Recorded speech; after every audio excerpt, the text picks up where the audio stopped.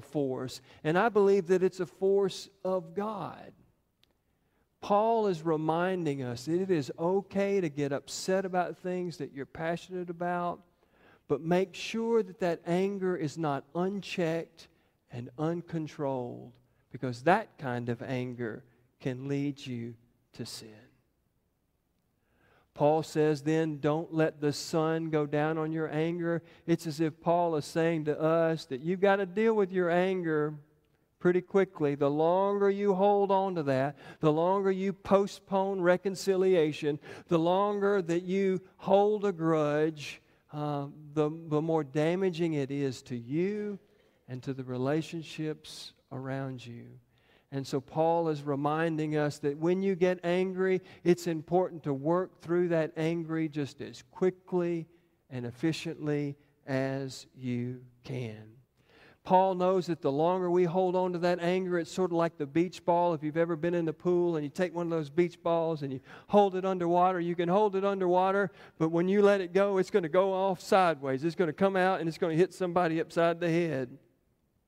That's the way anger is, that is repressed or suppressed. If you don't deal with your anger quickly and effectively, it will end up hurting you or hurting someone that you love. Do not let the sun go down on your anger. Paul does about the importance of an honest job and an honest living. And the interesting thing that Paul is trying to communicate here is that he wants us to have a job. He doesn't want us to be taking from other people. He wants us to have a job and make a good living, not so that we can accumulate stuff for ourselves, but so that we can help those around us, especially the most needy. Paul then says that no evil talk should come out of our mouth. And I think, boy, this is something that I've struggled with a lot in my life, but I think I've struggled with it even more during the pandemic. I'm so frustrated and tired of masks and you know, all the stuff that's been affected in our lives by this pandemic. And I just find myself just spewing evil things I think about people and say about people. Paul is saying that no evil talk should come out of our mouth. That everything that we should say should be about building people up, not tearing them down. Word that comes out of our mouth should be a word of grace and not a word of grief, giving somebody grief because they don't think like us. They don't see the world like us. Paul is encouraging us to build each other up. And then Paul says, don't grieve the Holy Spirit. I've spent most of my life, I don't understand what that means. What in the world does it mean, don't grieve the Holy Spirit? And I think it's just Paul trying to encourage us to live a life that won't make God sad. You know, just to try, we have been sealed with the Holy Spirit, Paul says, and so we shouldn't create or cause distress to the Spirit of God that has sealed us as God's own people. Don't grieve the Holy Spirit. And then Paul tells us to put away bitterness. I can't tell you how many times people sit in my office or invite me into their homes and they start to tell me about this bitterness that they're holding on to. It's just stuff that they will not let go of. It is just stuff that they keep bringing back up, not as a way of dealing with it, but just as a way of continuing to wallow in the pit of bitterness. And Paul is saying you'll never have the life that God wants for you if you can't learn to work through and let go of some of that stuff and to trust in God to do a new thing in your life. Paul talks about wrath. Wrath, I think, is best translated rage. It's that anger that we don't deal with. We repress it and we suppress it. I don't know about you, but my parents always didn't want me to get angry. You better get glad in the same pair of breeches you got mad in, boy. You know, they did not want me to be angry.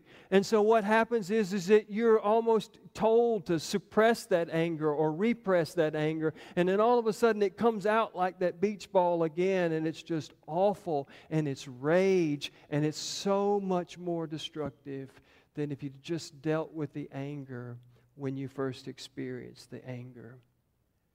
Paul talks about wranglings, and this is, best I can tell, is about having an outburst, an uncontrolled outburst about something, but then never doing anything to try to change the situation, to try to make it better. You don't have a right to gripe about something unless you're going to be willing to be a part of the solution about something. That's what Paul seems to be saying here. And then finally he talks about slander, which is insulting somebody else's reputation or their character. Be careful to put away and don't do those things. And don't have malice or these hateful feelings, because as you've heard that saying before, malice is like drinking poison and expecting somebody else to die.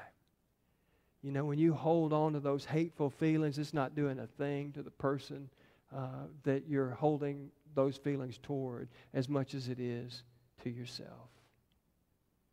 And finally, Paul says, be kind, tender-hearted, and forgiving. Because when we're not kind, when we're not tender-hearted, when we're not forgiving, we are presuming that we are a capable judge and jury of everybody else. And that is never the role that God desired for us to have. That role of judge belongs to God. So give up that role of judge and be kind and tender-hearted and forgiving. If you don't, you devalue people, you devalue relationships, and you settle for far less than what God desires. Paul has written us this letter because it is a prescription for life that God desires. It's also a prescription for how to start off a good school year. It's also a prescription for how to start off a good week at work.